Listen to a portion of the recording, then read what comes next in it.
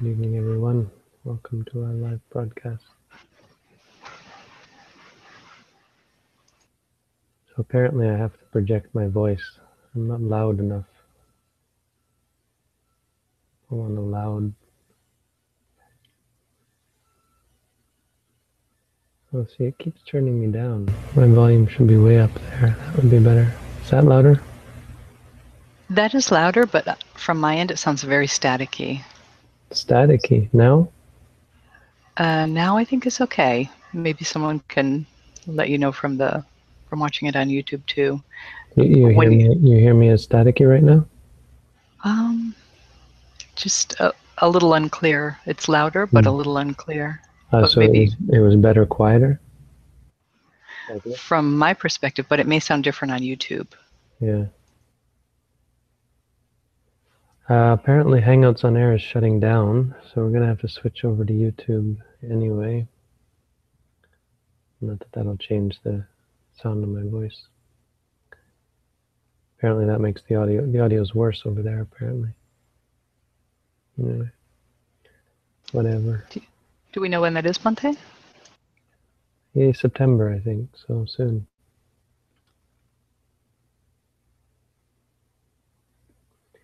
All right, so today we're looking at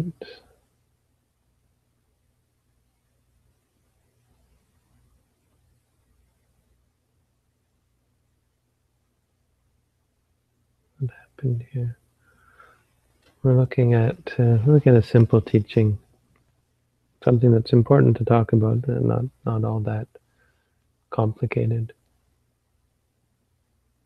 It's the recognition of what the Buddha called the gratification, asada. Asada. Asada is a word that you don't hear often enough, I don't think. But it's the admission of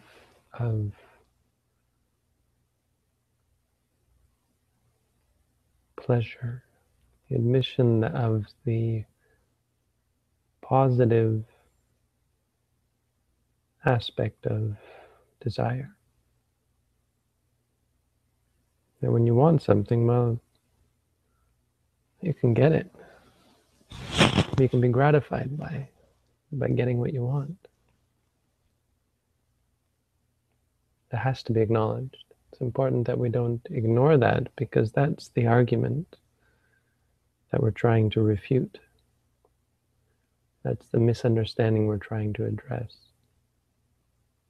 If we don't acknowledge that that is the confusion, that the confusion is surrounding this, and that the reason why we're in trouble is because of this, and we can miss the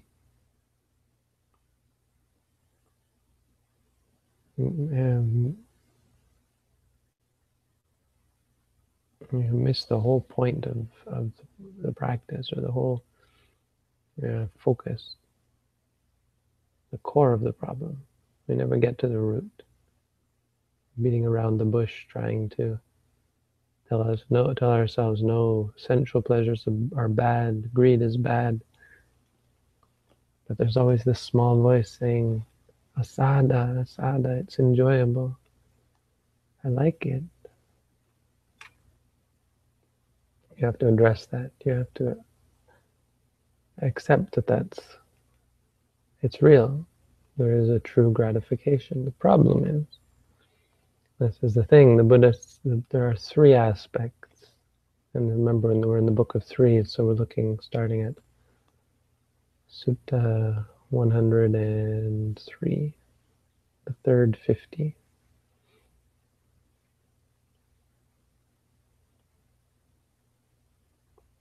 Anguttara Nikaya Book of Three is starting at Sutta 103. 104 in the Pali.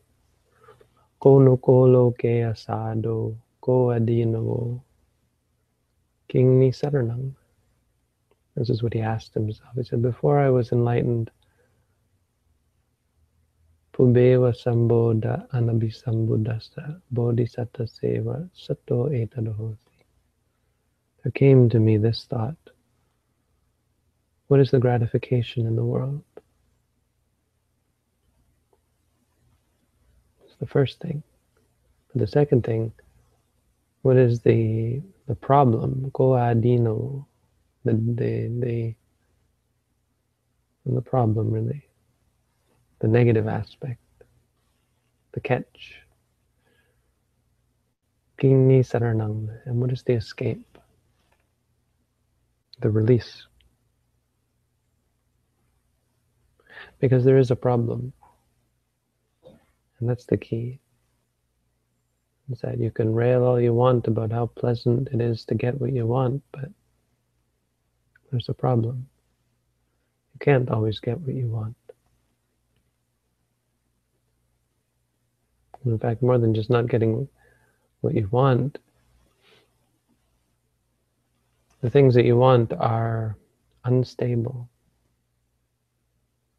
They're ephemeral. They last only a moment. They don't satisfy. They gratify, but they don't satisfy. And there's a difference. Yes, it's pleasant to get what you want. How long does the pleasant state last? How long does the enjoyment of getting what you want last? A brief moment. The Buddha said it's like a bone smeared with blood. When you give it to a dog, they're so happy, and they gnaw on the bone and they taste the blood. But they're never satisfied. They're gratified, but they're not satisfied. They don't become satiated by the gnawing on the bone.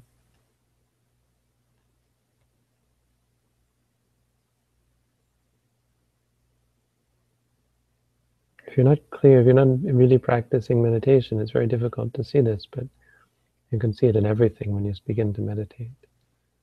You sit down to eat and you think, oh, this is delicious food. As you're mindful, you see, oh, well, yes, it's enjoyable for a moment, and then it's gone, and then there's just the taste. Maybe enjoyable for another moment, but then my mind is off wandering and the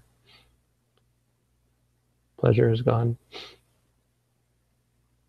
Meditators who come to stay with us after some time, they begin to find eating a chore. The food is still good, hopefully. But everywhere I've been, no matter what the food is like, near the end of the course, the meditators begin to think, oh, now I've got to go eat again. You know, if only I didn't have to go and eat. Which is an odd thing to hear for most people. You think, wow, food is one of life's great pleasures, especially in Thailand. No, you got all this wonderful Thai food that everyone loves. And your meditators coming and, oh, the food is so great. Wonderful food in this meditation center. And then you start to see that wonderfulness of the food is like a bone smeared with blood. It's really kind of tainted. It just causes more stress. Eventually you realize that, start to see how much stress it is to like and to want things and to crave things. And you'll be sitting in meditation, you'll be craving and you can't have, and oh, the terrible stress. So the Buddha said there's a adinava, there's a catch, there's a problem with the nature of things. Getting what you want is not really all that it's cut out to be. It doesn't solve anything. It just makes you more thirsty. You need it more. You want it more. Chase it more.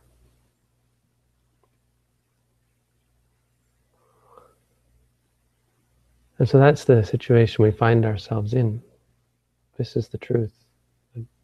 Most people don't want to see, let alone admit. Don't want to admit, let alone see.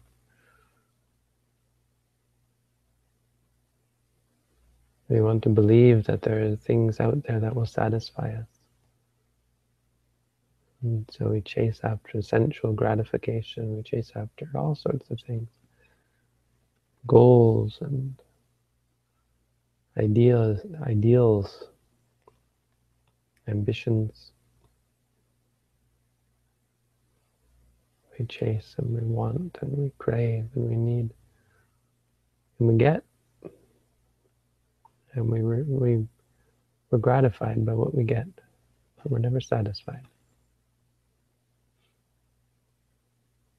And we fight and we kill each other for this. This is what sets families against each other. It's what sets friends against each other. It's what sets cultures and societies, nations. It's what sets the world on fire. It's why the world is on fire right now. Why the climate is degrading. I mean, whether you believe or not in climate change, it's quite clear what we're doing to most of the world. And there's so much beauty in the world, things that we find pleasant and delicate and beautiful. It's funny, you know, all that we find beautiful, by chasing after it, by trying to distill it down to its most pure essence, we crave it more, right? You see flowers, well, it's not enough to see flowers. You want to have them in your home, so you cut them. And as you cut them, they stop growing. Or it becomes more difficult because everyone wants them, so you have to hoard them, or you have to grow them in special, and then it becomes who can afford the flowers and who can afford the delicious food, the best food. And then people want more delicate food, and so they grow harder to grow food. And then we want it more immediately. And we wind up in the state. We wind up with what we see now, what we see in modern times. The world is not nearly as beautiful as it once was. All the things that we found beautiful that we've tried to capture in our homes, all the pleasant sensations that we've tried to enhance with our comfortable beds and couches and our luxuries. We've ruined the earth as a result. We've made it less beautiful, more coarse. And this is the nature, this is the way of things. The more you chase after things, the more you destroy them, the more you sully them, the more you crave them more intensely. This is how they say pornography works. Begins, you enjoy seeing beautiful people, beautiful shapes, sensual shapes. And so you look at pictures, and then pictures aren't enough, and then it goes on to movies, and then those movies aren't enough, and then it goes on to more and more coarse and more and coarser and coarser until you drive yourself insane. You become addicted. There's a site out there on how pornography works, or how pornography addiction works. I know because my video is on it, my video on pornography addiction. I did it many years ago, and it's still to this date by far my most popular video. As opposed to my least popular, where I talk about how terrible cats are. I had to remove that one.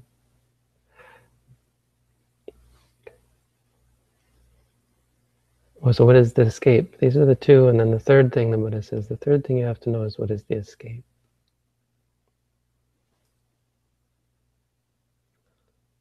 Nisaranancha, nisaranato. You have to know the escape is the escape.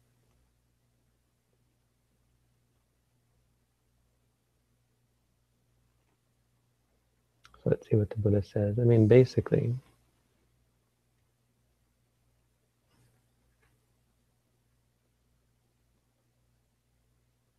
I just want to get the Buddha's words on it. I don't think we have a... I don't see an exact... I mean, so what is the escape? Well, the escape is simply with the giving up of the gratification. It's really the seeing this. This is what we see in meditation. You see how, yes, it's gratifying, and it's important to see. It's important to accept, yes, I want this, I like this, I crave this. Accept that as a fact. If you don't, if you try and pretend or try and control yourself, control your mind and say, no, bad, you shouldn't want that, you'll never get to the core of the matter. You'll never come to the truth. Truth is truth. I want this, I want that. I like this, I like that. That's why the Buddha said, when you like something, don't deny it. Embrace the truth. I like this. Liking. Embrace the truth, because the truth is, there's a problem, there's a catch. And when you see that catch, when you see that problem, when you start to see the true problem with gratification, with seeking gratification, with believing that gratification somehow leads to satisfaction, when you see that it doesn't, you see the gratification leads to stress. It's what leads to all the problems in the world that we see. All the problems in our mind, all the craziness in the mind. And once you see that, your mind starts to let go. Nisarana starts to escape, starts to turn away. We have this word called nibbida, nibbindati. Atta nibbindati dukkhe. One becomes disenchanted is the word. Loses the luster, the shine. The Buddha said, Eta pasati manglokang chitang rajarupamang yata bale nisidanti nati I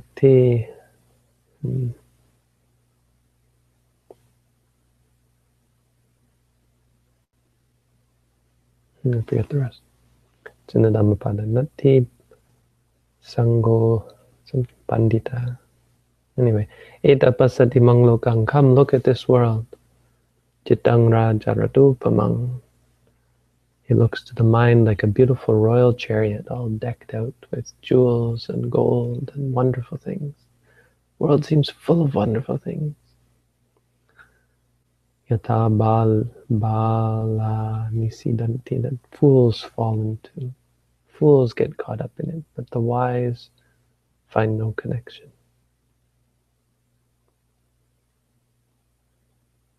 And so you start to see the cracks and you start to see the problems. The mind begins to let go, not from denying that you like things, but from seeing, oh, liking things is such a terrible thing. Oh, to not like anymore. Oh, to not want. Oh, to be free from this. And you turn away and you give up. You become bored of it. You become tired of it. You see it so much. You watch your mind clinging and craving and wanting. And you let it go.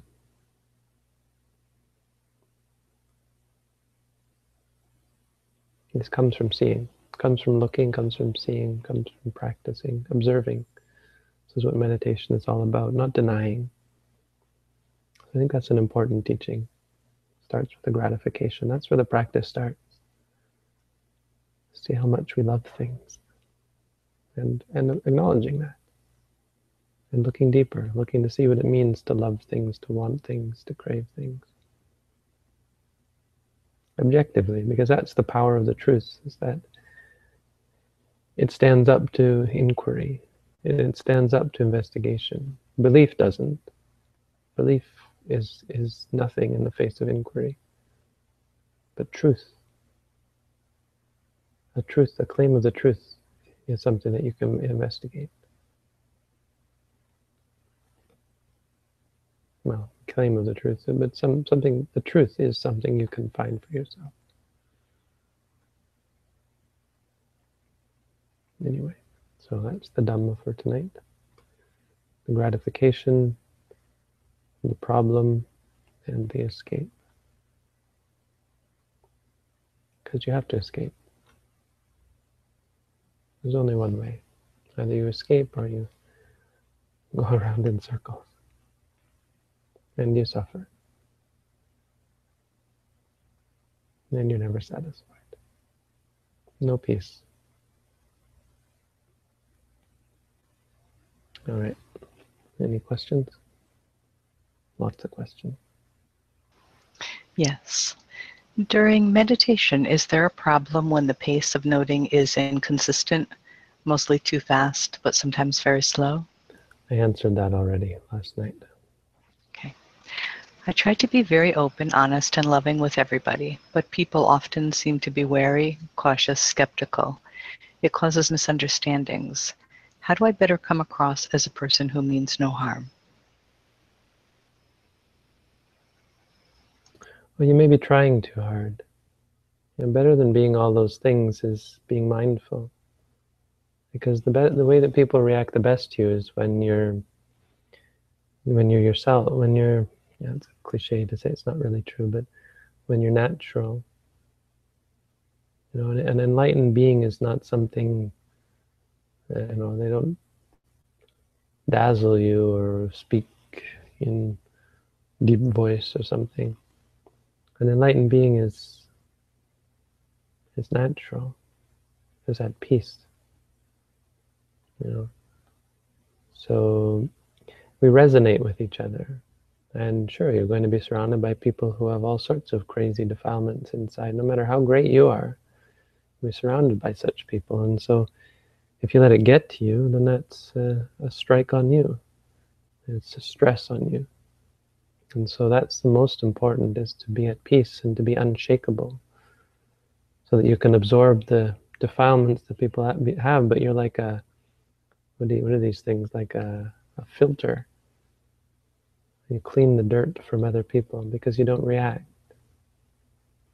So if people are critical of you or suspicious of you or so on, well, that's on them. But what's on you is to be at peace with yourself and to be clear-minded. So I wouldn't try so hard to be something. I mean, not that those things are not good, but they should come naturally. And then you don't have to think about it. And then you don't have to worry about what other people think or how you come across, I suppose.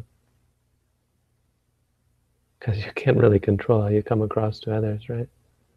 But you do come across a lot better when you're just natural, just yourself. But that's not really yourself, that's just a word. But you know how we say that, just be yourself. But it's kind of like that. It's just, don't put on pretenses, don't put on airs, don't try to be something. Don't even be yourself, don't be anything. Be present, be mindful, be clear of mind, objective.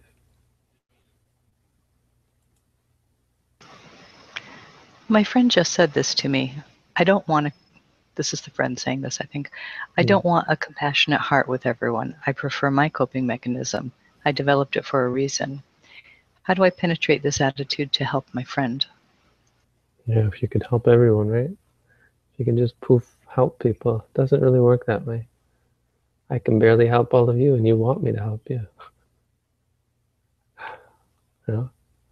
I can barely help the people who come here to do meditation courses. You have to do the work yourself. The work is for you to do yourself. You're not going to fix everyone's problems. You should send loving kindness to this person and wish for them to be well. But try to be a good example and be mindful.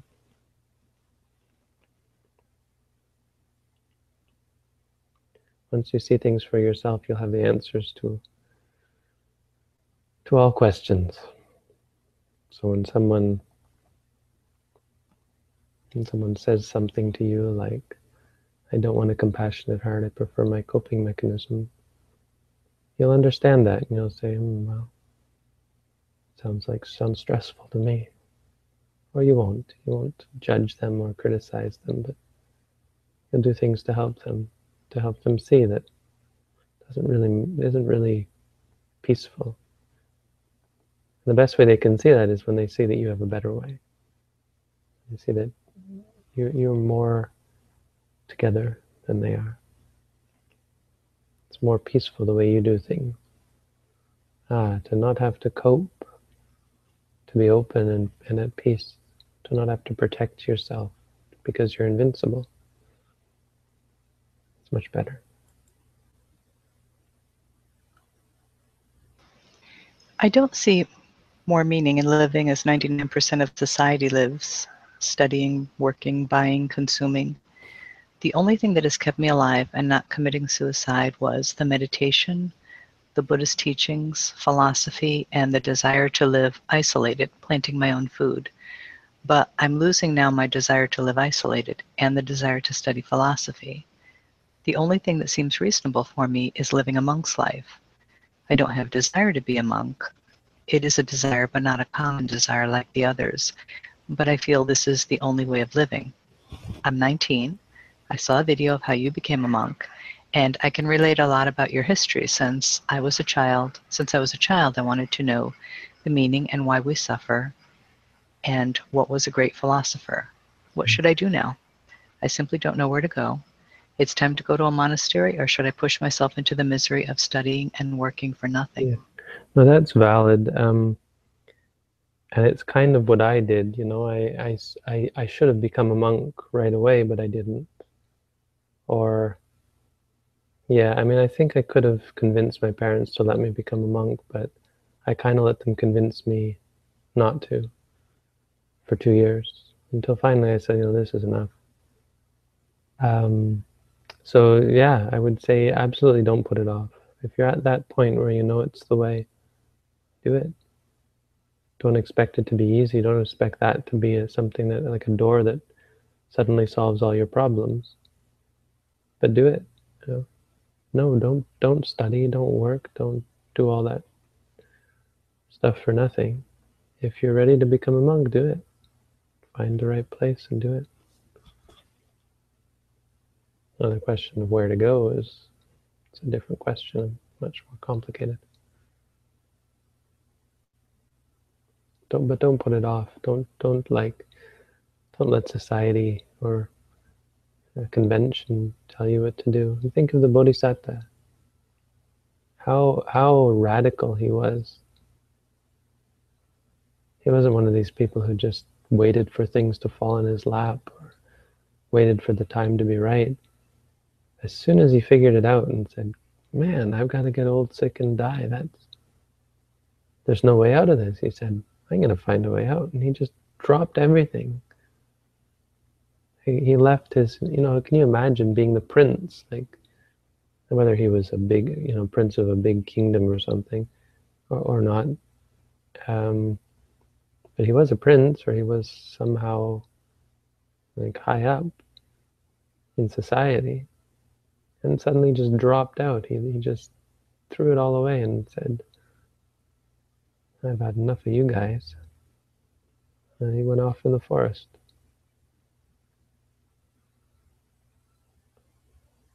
So anyone who thinks, you know, they shouldn't do that, they're kind of besmirching or they're disdaining the way of the Buddha.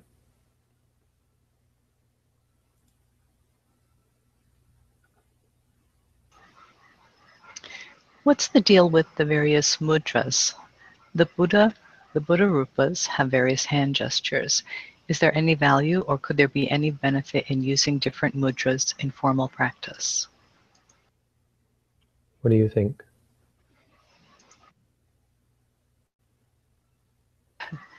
Sorry, I had myself muted. No, what does he think? I want to know what he thinks. This is a test. You've come this far and you've listened to me this much. I want to ask you, what do you think of that last question? I'll answer the first one. So the Buddha Rupas, the different mudras are just a means of reminding us of a specific time or a specific aspect of the Buddha, like a specific event in some cases, or a specific aspect of the Buddha in some cases. They're just artists' representations. Buddha images came to be hundreds of years after the Buddha passed away. It wasn't something the Buddha said, okay, remember this mudra or that mudra or something. But your last question, is there any value or could there be any benefit in using different mudras in formal practice? I want you to answer it for yourself. I'm not going to give you the answer there. If a person did nothing other than the basic practice, would the stages of insight happen naturally, or are they something that needs to be taught?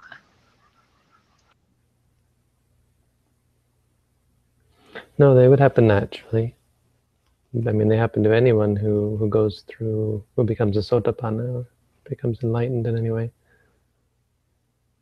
But we have, in our technique, we have a tradition.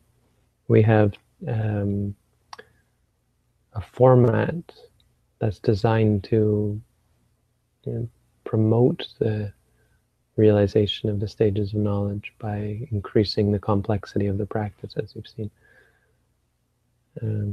So it's a means of helping you along, increasing the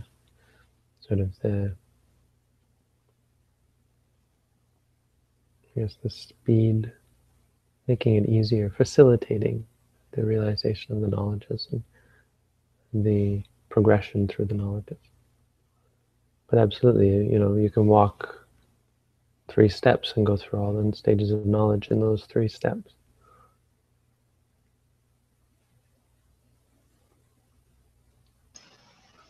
I have a friend who has suicidal thoughts just because she's in a situation where she is verbally abused, very often by a narcissistic man she thinks is her teacher, master. I don't pretend to know how karma works, but is there any way I can explain to her that she has other options, other than just to endure, or to purify karma, as she says? She meditates, but not our way. Why is her judgment so clouded? She can't break away from this man's influence. Yeah, teachers are dangerous. Religious people in general are dangerous. That's why a lot of people have turned away from religion. Well, why is her judgment so clouded? I mean, it's easy when someone is charismatic, and when your mind is fragile, it's easy to gain great and powerful faith in someone.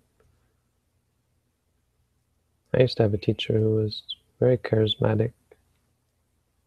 I mean, I think in general he was teaching good things, but I ended up realizing that it was mostly charisma, mostly about playing games, mind games with the meditator to give them faith and to make them believe that the teacher knew something or had special knowledge. And I really felt that. I really was totally confident about this guy, and until it all fell apart and I realized, actually he's just full of himself. Sorry, I shouldn't say that. I mean, honestly, this is the guy who taught me some really good things, but he was the one who first taught me how to meditate in this tradition. So he's teaching this tradition, even today he teaches it. It's not, I mean, none of us are perfect, so I probably shouldn't criticize him too much. You're supposed to appreciate the person who first taught you meditation. Ajahn Tong's always getting on my case about that whole situation. I understand it, but sorry, I digress. But I can understand how it's easy to get really caught up with someone who you might see as actually somewhat narcissistic, but charismatic is really the key. If a person is charismatic, they're very much able to manipulate their students and to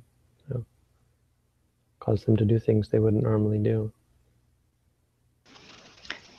Bhante, what about this idea that she has to stay with him to purify her karma? I mean, is there anything that can be said about that? Yeah, I mean, it's you can't, if someone is why would they believe you more than they believe their teacher, right? Which, I mean, not to say they wouldn't, and I guess that's the thing, is you have to find a way to be more persuasive than the teacher, which involves helping her to see that what this teacher is explaining. I mean, it's the same with all religious people. I'd probably recommend letting her talk about it, asking her questions about the teacher, just non-probing questions, just helping her see clearly what it is that she's involved in. Being a good example for her. I mean, it often just comes back to being a good example, because you can't fix other people's problems. In fact, often the more you try, the further you alienate them from you, themselves from you. So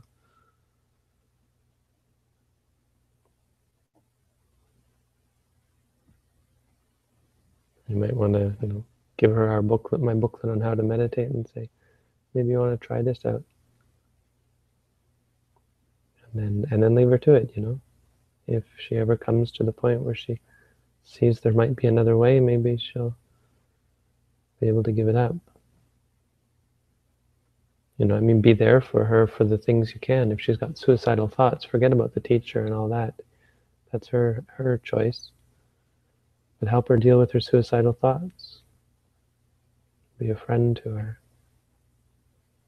You can't fix other people's problems. You can't change other people's minds. But when people ask for help, when people are in dire straits, you can be there for them. Give them advice, give them support.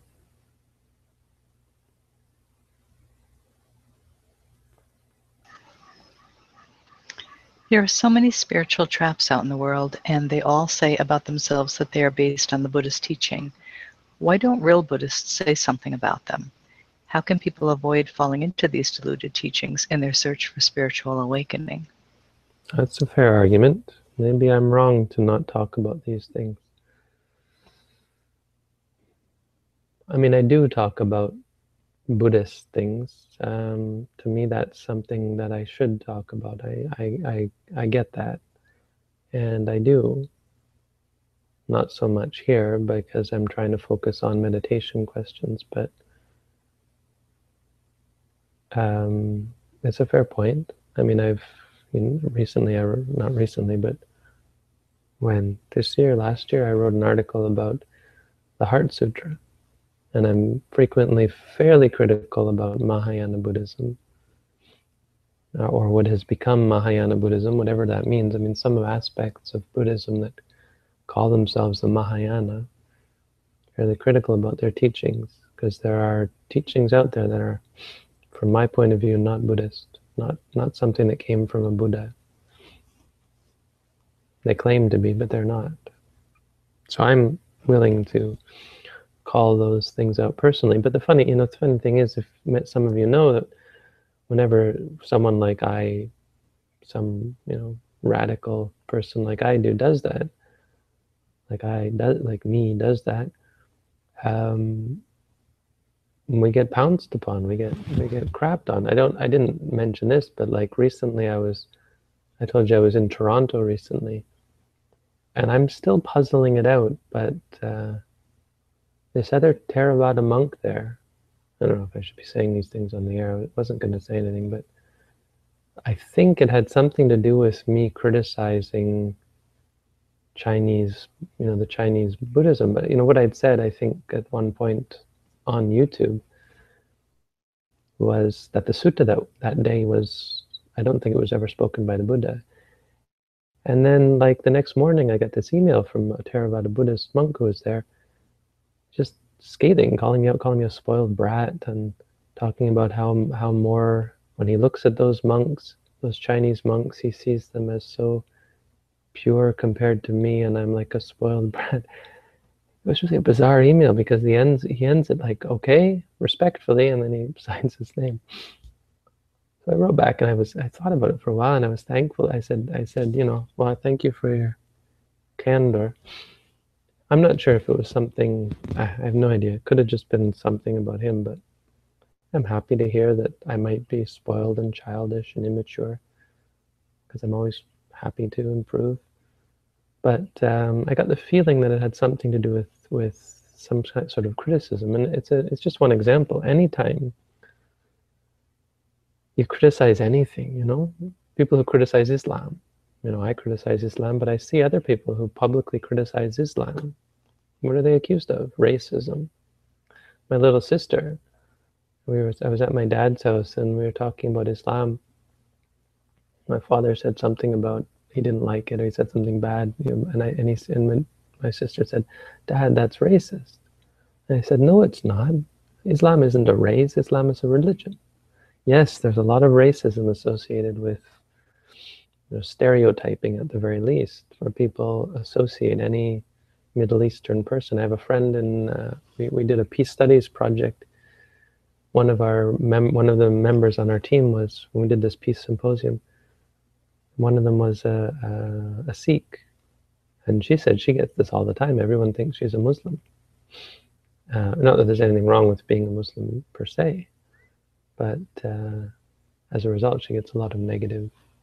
I mean, I think at the time it wasn't that negative, but it's getting negative. Anyone who looks like a Muslim is it has to, sort of be afraid of that. So it's like anyone who is black is thought of as a criminal or a predator or that kind of thing, So there's all that, but my point was that we tend to gloss over the problems with things, especially with religion. We have this idea of, I guess it's postmodernism to some extent, this idea that whatever you believe, that's right for you. Such a dangerous idea. No, it's not right for you just because you believe it. This is something that Buddhism is definitely against. Theravada Buddhism anyway. My Buddhism is. Our Buddhism. No. Things you believe might be terribly, terribly wrong for you. I mean, we know this. Think about it. What a silly thing it is to think that a person's beliefs should be held sacred because they believe them. No, they shouldn't. Your beliefs might be awful and evil, of course. And what if you believe it's good to kill people? We should respect that. Believe that rape is good. Torture, you believe it's right to torture people.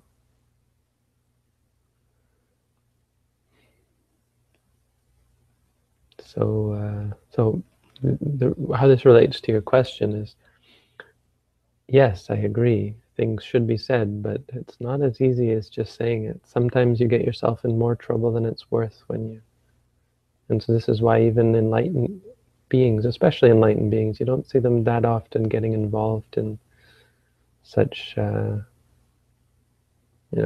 going out of their way to rail against the inequities or the injustices of the world.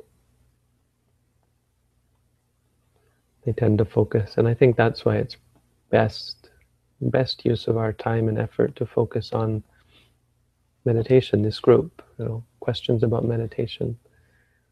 Yes, some people are going to get lost because they misunderstand Buddhism, but there's lots of people who find the path, and we can help all of those people, and then they can help others. So the best way is, the most important is to help those people who are meditating and who are interested in the right things and do have their head on straight to some extent.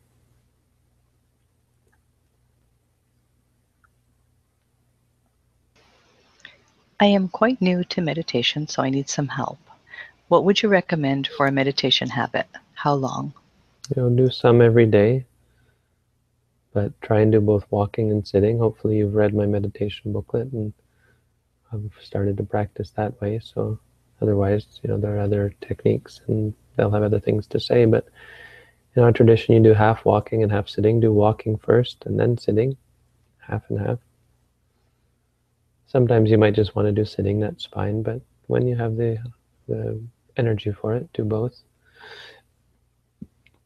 And if you're able to do walking. But, even 10 minutes each is a good start. If you can do an hour or two a day, that's a great schedule. And if you have time, whenever you have time, you can do more than that or actually go and do a meditation course. That would be the greatest. And the best way to gain a meditation habit is to go and do an intensive course that really gives you a foundation and understanding of what meditation is, because then the daily practice that you do is much more powerful, much more efficient.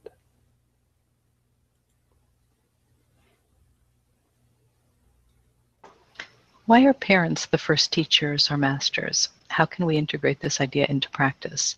Thank you, Bhante.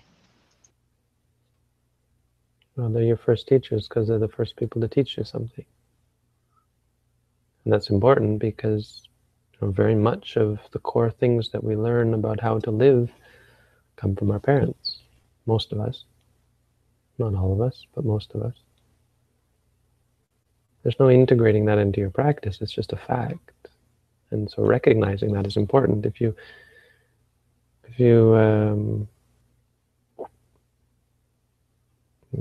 deny respect, or if you disrespect your parents, and if you're nasty and mean to your parents, and they've done these good things to you, for you, sometimes we think, well, I do things for them, they do things for me, we're kind of even, right? Why should I respect them more than they respect me? It's kind of foolish because they've done so much more for you than you have for them. You can't do the things for them that they've done for you. Very difficult, the Buddha said, to pay back your parents for most people, unless your parents abandoned you and didn't do anything for you. Even then they argue, well, your mother still gave birth to you, so there's that. But, and you can never do that for her, not in this life. So even that is something powerful. But more than that, when our parents do raise us, to deny that and to ignore that and to think, well, I do good things for them, is just ignorance, plain and simple. And you'll feel it when you meditate. You don't have to incorporate it into your practice, but you'll feel it. You'll feel all the bad things you've done to your parents. I don't have to tell you. You'll feel so terrible because of how awful a person you were to people who did good things for you. So what you should incorporate into your practice is asking forgiveness and trying to help them. Helping your parents is just wonderful if you've got parents who are actually, besides the rare case, like there was I had one student, her father raped her. I mean, that happens. And I don't know what to say. Forgive him and try and make your way without him, I guess. And think of him of afar, pity him from afar. But, for most of us, helping your parents is just an awesome thing when you have the chance. So there's something, find ways to help them. My father, I'm still the computer guy in the family, so my father calls me up when he has, just yesterday or the day before, he called me up. He had a computer problem. So we spent about half an hour figuring out how to log him back into his computer. He's not dumb, and he's really actually quite smart, but he's not that good on computers, and he's aged in his understanding. I've got an edge on him still. I'm losing my edge as I grow old, but still know a thing or two about a thing or two. So I was able to log him back in. It feels good to help my father. I think it's the right thing to do. But do the khandhas have a particular order? I wonder why Vijnana is mentioned last instead of second. Could you say something about this? I have no idea. Sometimes I don't get the order of things. Some things. Sometimes I don't think there is quite the order that we would. There's quite a specific order. Sometimes, not in this case probably, but in some cases the Buddha would, well, maybe in this case, the order has more to do with the order in which they're taught, right? When you sit down and you explain all five, teaching Vijnana last, using, when he actually speaks the words, speaking Vijnana last may be the best way to enlighten the listeners, right? It may be that by going through the others first, by the time you come around to Vijnana, the person is ready to understand things. That's, I would say, one of the big reasons why the Buddha ordered things the way he did. That would be my guess. I don't know about the five aggregates, why they're ordered that way. Vijnana, of course, that you're recognizing it's the overarching thing. And it's interesting how the Visuddhimagga actually does rupa and then vijnana, right? Maybe this is what you're realizing, is that when we're studying in the Visuddhimagga, it does vijnana, it does rupa and then vijnana. The Buddha didn't do that. The Buddha taught the other three first. No. Just one of those things. I wouldn't focus too much attention on it. Sometimes when I meditate, I don't have access to the meditation app. I've been recording the time when I get home. Is that lying, as it's not recording the actual time I was meditating? I'm noticing a bothersome feeling in my mind. Do I understand this to be what is called an unwholesome state of mind?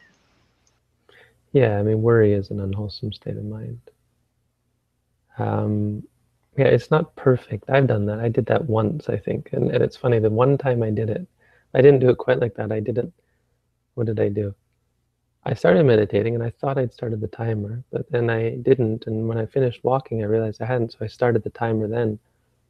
And then by the time I came to the broadcast, my bell rang and everyone was laughing and calling me out. And some people were thinking, oh, he doesn't actually meditate. He just sets the timer to make it look like he does. Our teacher isn't actually meditating. One time I did this. But yeah, there is something there. We've got a problem with this this system in that regard. I mean, it's not really a problem, but it might be better not to do that. I mean, there's no pressure to record your meditation on this app, but you are kind of giving us all the impression that at that moment you're meditating. And if everyone started to do that, then they start to wonder, you know, are these people really meditating or are they not? You add suspicion, you see. It says currently meditating, and you're not currently meditating, so probably better not to do that. Bhante, what you say makes perfect sense, but also, you know, we sometimes call out people, oh, you know, you're asking a question and you haven't meditated. So I wonder if there's a way to, like, kind of put in offline meditation. You know, somehow plug in the time that you are meditating that you can't be Maybe online. someone can open an issue to allow you to just add in hours. I meditated. It's a bit complicated. Yeah, I know for myself, like if I have just a short amount of time, I'm not going to go and run and grab my phone and log in, because by the time I do that, then I'll notice that I got 3 emails and then my 10 minutes to meditate is gone. So there's so much time that I don't bother to log in, but it's no meditation time. Yeah, I mean, it's not like I don't use this app to log my meditation. Just the one before. The one before the thing. I mean, it's just, it's more than that. You know, the whole thing is, we want people to be in a good mode. So the idea was, you know, do some meditation before this, if possible, do some meditation before we meet, like recently before we meet, so that you're in a good state of mind when you come here. Yes, you do meditation other times, but it's not quite the point. It's fine, it's okay, but it would also be nice if you came here having just meditated, so that your questions and your mind is in a good state. I don't know. I wouldn't take it too seriously. I would say not. Don't bother. But yeah, there's people who are actually using this for commitments, right? Like how many they're doing every week. And then if you don't log it on time, well, we better add that then. You better be able to add time retroactively. Because that's right, it's better not to make it look like you are meditating. You should just be able to add time. I don't care. I mean, what are people going to do, lie about it? Pad their profile with hours and put it on their resume or something? So yeah, we should put that in. We should allow people to add time retroactively. Yeah, just so when we're, you know, because we're always looking at people's profile and saying, oh, this person doesn't meditate, so maybe not going to answer the question. They just don't post it. Yeah. Well, if someone can open an issue about that, hopefully our awesome IT team can get around to it. Is there a subconscious? Is that a concept? Not exactly. There's kind of a pilot light consciousness. Like, you know how these old stoves have a pilot light, or a gas stove has a pilot light, a furnace has a pilot light? It's this little flame that keeps burning so that whenever you turn the furnace on, it can ignite it. So there's always, even when we sleep in deep sleep, there's still a consciousness. That's why you kind of have a feeling of time having passed when you wake up, even though you weren't really conscious of it. And it seems to go very quickly, but it doesn't. It's not that it's just instantaneous. In between experiences, there is a consciousness, but it doesn't do anything. It doesn't have any mystical power. It's just like a placeholder consciousness, waiting for something to impinge on the sense doors.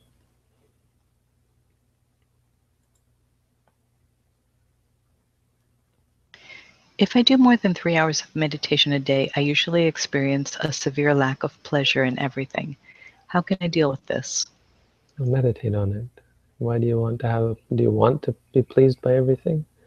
If so, then you should say wanting, or if you're worried about it, you should say worried. If you dislike it, how can you experience a lack of pleasure? It means you're not experiencing pleasure, which isn't a problem. If you're not experiencing something, it's not a problem for you. But if you find that to be a problem, if you're worried about it or upset about it, that's where your problem is. Maybe you mean displeasure, in which case you have to be mindful of that.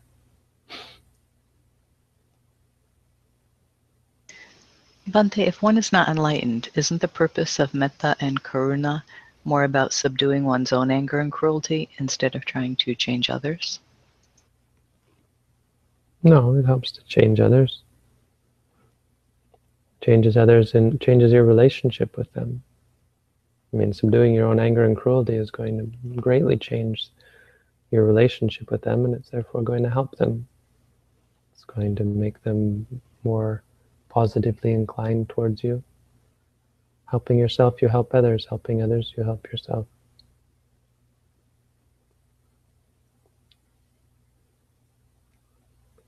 So I mean,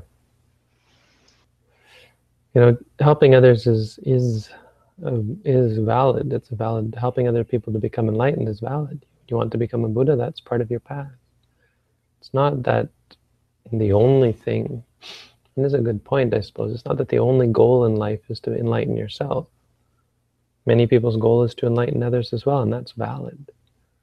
It's not valid to, a valid goal is not to get married or to get rich, but a valid goal is to help other people become enlightened.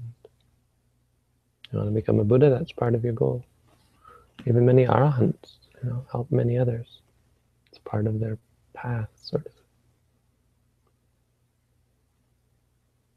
So I wouldn't really quite separate it out like that. I mean, you could argue that, yeah, what you're saying is important because the person who's not enlightened yet, it's important that they help themselves first, and that's important to point out. But helping others, you help yourself. So the good that you give to others through your love and your compassion is a great help for you as well.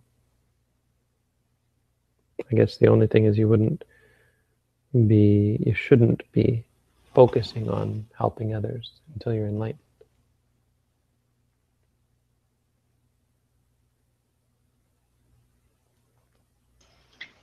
I was reading a book by Geshe Khalsang Gyatso, and he was speaking about the 6 realms and that we could be born into while in samsara.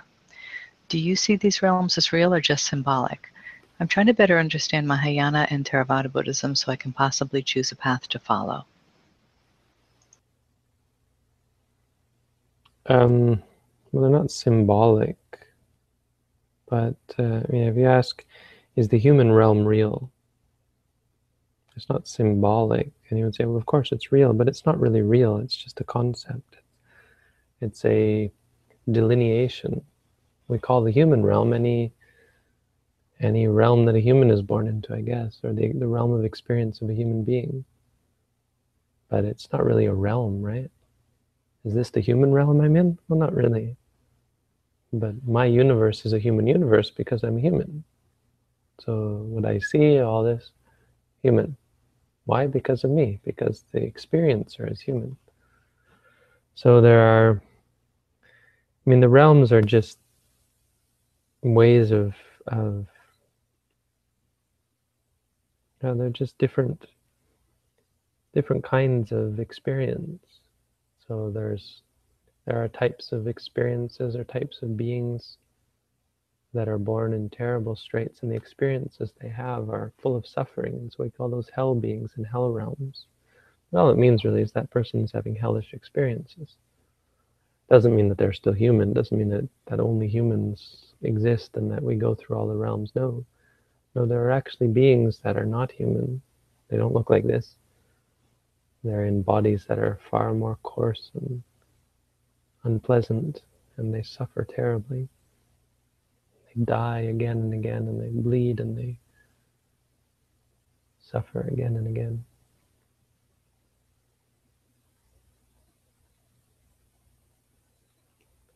And then there are beings that are their experiences, their states of being that are pure and pleasant and agreeable. And so we call those the heavenly realms and heavenly beings, but still just experience. It just means there's great experience of pleasure all the time. Not human. They don't look like this. But the way to go is, I or you or any of us can go to these places, can transform into one of these beings over time, through dying out, through this form dying away, and through the mind that is pure, the mind that is defiled, cultivating a new experience. It cultivates an experience based on its inclination. If it's inclined towards good things, it will cultivate a heavenly realm, a heavenly existence. If it cultivates, it's full of unpleasantness, it will cultivate an unpleasant realm, an unpleasant existence.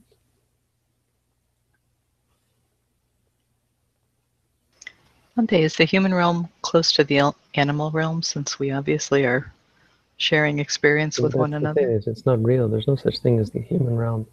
What is meant by the human realm is the sphere of rebirth. So you can be reborn as a human, means there's a human realm. Bhumi is just means the soil, really. Soil is maybe a good way to understand it. You can grow in that soil. Or basis. There's the basis for existence that is human. You can be born as a human. You can be born in hell. It's a basis. You can be born as an animal. Doesn't mean the animals have their own realm. It means there is a basis of existence that is called the animal existence. And of course it's subdivided into so many different types of existence by so many different types of animals. That's all they mean. It's just and it's really just classifying into 6 or 10 or 12 or 31. There's 31 realms in Abhidhamma tradition, or not Abhidhamma, but Theravada tradition, I guess. It's just a classification.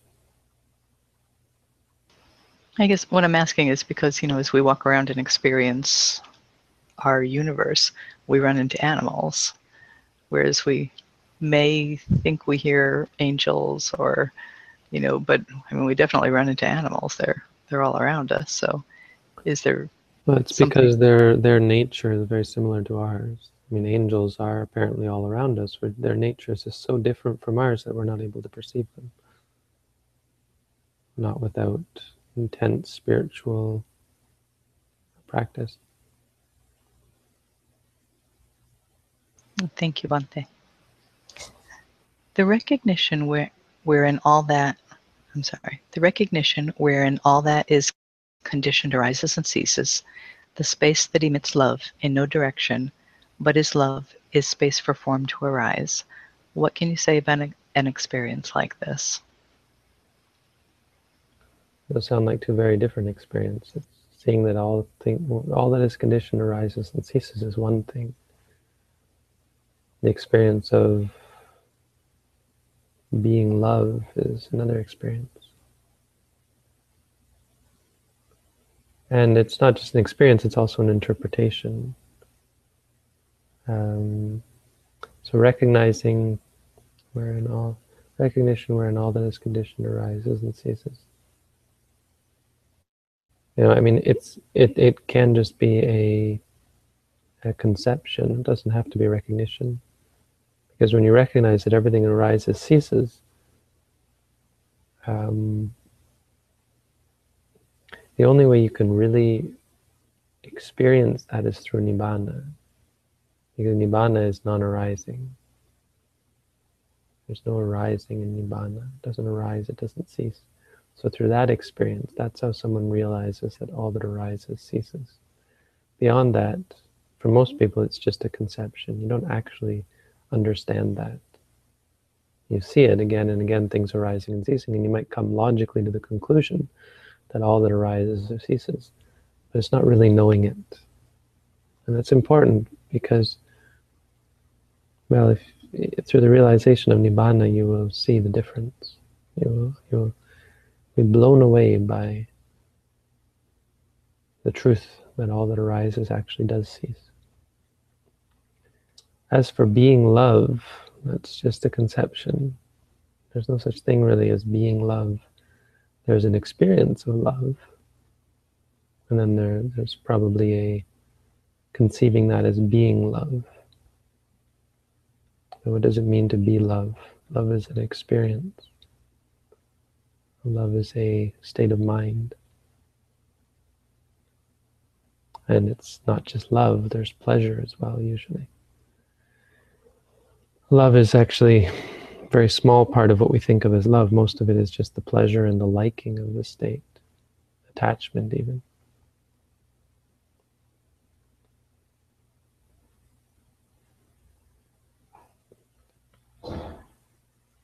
Because how could you call it love if it doesn't have an object? Usually it's just kind of loving a state, right? A state of pleasantness, a state of bliss. That's probably what, I mean, that's my guess. There's so many different states and we can call them many different things, but that's what it sounds like to me. Bhante, I don't always log in when I meditate. Sometimes I'm not at my computer to log in. Do I really have to use my phone? I don't carry it with me all the time. No, I mean, if you want to use this platform as a commitment, as a way of committing, then it's up to you. There's no must. The thing is, if you're going to ask questions, we'd like to know that you're actually a meditator. So I know that you're a meditator, that's fine. But some people, if I don't recognize them and they start asking weird questions, then I can click on their username and say, oh, you don't meditate with us. I'm not going to answer your question. I mean, we were getting that before. I'm not getting any of those questions now, but we've got good questions. But we were getting speculative questions, and I started to say, yeah, these are too speculative. Look, if you guys aren't meditating, I'm not answering your questions. So I think we're not really going to be checking on people. I mean, this new site isn't the same setup anyway, but use this site if it's useful for you. Come meditate with us before or whenever, Lots of people using the site, so it appears to be useful. Hopefully it stays useful. Most useful is this meeting, I think, that we have, right? But the point was to make sure that the understanding is that this meeting is for meditators. It's not just for people curious or speculative.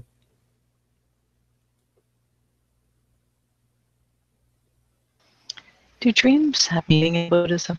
Thank you, Bhante. Not really. They can. Usually they don't. And even if they do, they really don't. Because any meaning that they might have is just conventional. They might predict the future, or they might be trying to teach you something, but the things they can teach you are only conventional. They can't teach you the truth of reality. So they're not really all that useful.